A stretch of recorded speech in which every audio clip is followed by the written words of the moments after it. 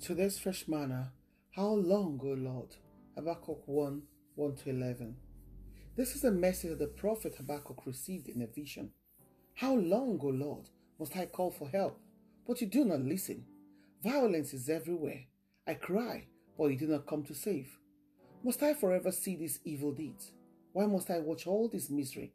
Wherever I look, I see destruction and violence. I am surrounded by people who love to argue and fight. The law has become paralyzed, and there is no justice in the courts. The wicked far outnumber the righteous, so that justice has become perverted. The Lord replied, Look around you. Look at the nations. Look and be amazed, for I am doing something in your own day, something you wouldn't believe even if someone told you about it. I am raising up the Babylonians, a cruel and violent people. They will march across the world and conquer other nations.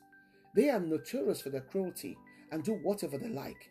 Their horses are swifter than cheetahs and fiercer than wolves at dusk. Their charioteers charge from far away. Like eagles, they swoop down to devour their prey. On they come, all bent on violence. Their hordes advance like a desert wind, sweeping captives ahead of them like sand. They scoff at kings and princes and scorn at all their fortresses. They simply pile rams of earth against their walls and capture them. They sweep past like the wind and are gone, but they are deeply guilty, for their own strength is their God. How long, O Lord? I don't know about you, but I know how many times I have cried that question out to the Lord in anguish. Habakkuk felt the same way about situations he faced in his days, just as you and I do today.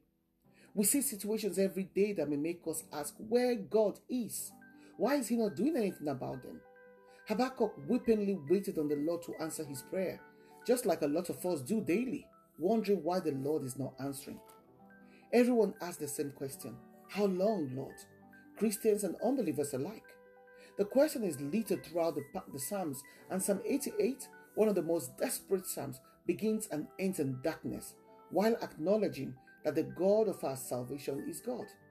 Believers have repeatedly cried out to him like this. If you are, be comforted that you're not alone. You are with other believers and saints who have gone before and are desperate to hear God. Today's injustice, evil, and sin appear to prosper, but not because God is indifferent. He's not. God always has a plan, but wants to partner with us in prayer. Keep praying, no matter what happens and how long the answer seems in coming. Pour out your concerns to God in prayer. Habakkuk knew he had to persevere in prayer, no matter the delay, distraction, or discomfort to him. We need the help of God to have strong faith to keep praying and not give up if we think our prayers are not answered right away. It's okay to have doubts occasionally. Habakkuk had doubts too. And it's very easy to think God is inactive, but that's far from true. God is always working, according to John 5:17. We must keep in the word of God and not become discouraged in times of waiting and continue in prayer. We must conclude like Habakkuk, that if everything normal and predictable collapsed in life and society, we will still rejoice. Peter says in 2 Peter 3:9 that the Lord is not slow to fulfill his promises, and at some point we reach a place where it's painfully clear that our sense of time, urgency, is different from God's.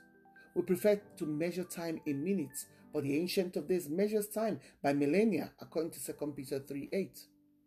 God knows that he always appears slow to us because we live in an era of instant gratification, but he assures us of his word and compassion when we must wait if it seems like a long time. We may feel like God has forgotten us sometimes, or that he's hiding from us. He knows that as he patiently works out his purposes, we will experience circumstances so difficult and confusing that we cry out in bewildered pain.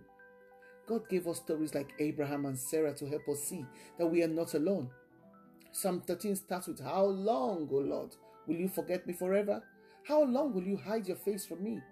Good news, the Lord is not hiding from you. He's not purposely delaying himself over your matter, nor is he indifferent to your cry. It does not matter how long it takes. Hold on, wait on, and keep calm and keep praying, because the day will come. Just keep crying to him. Shalom.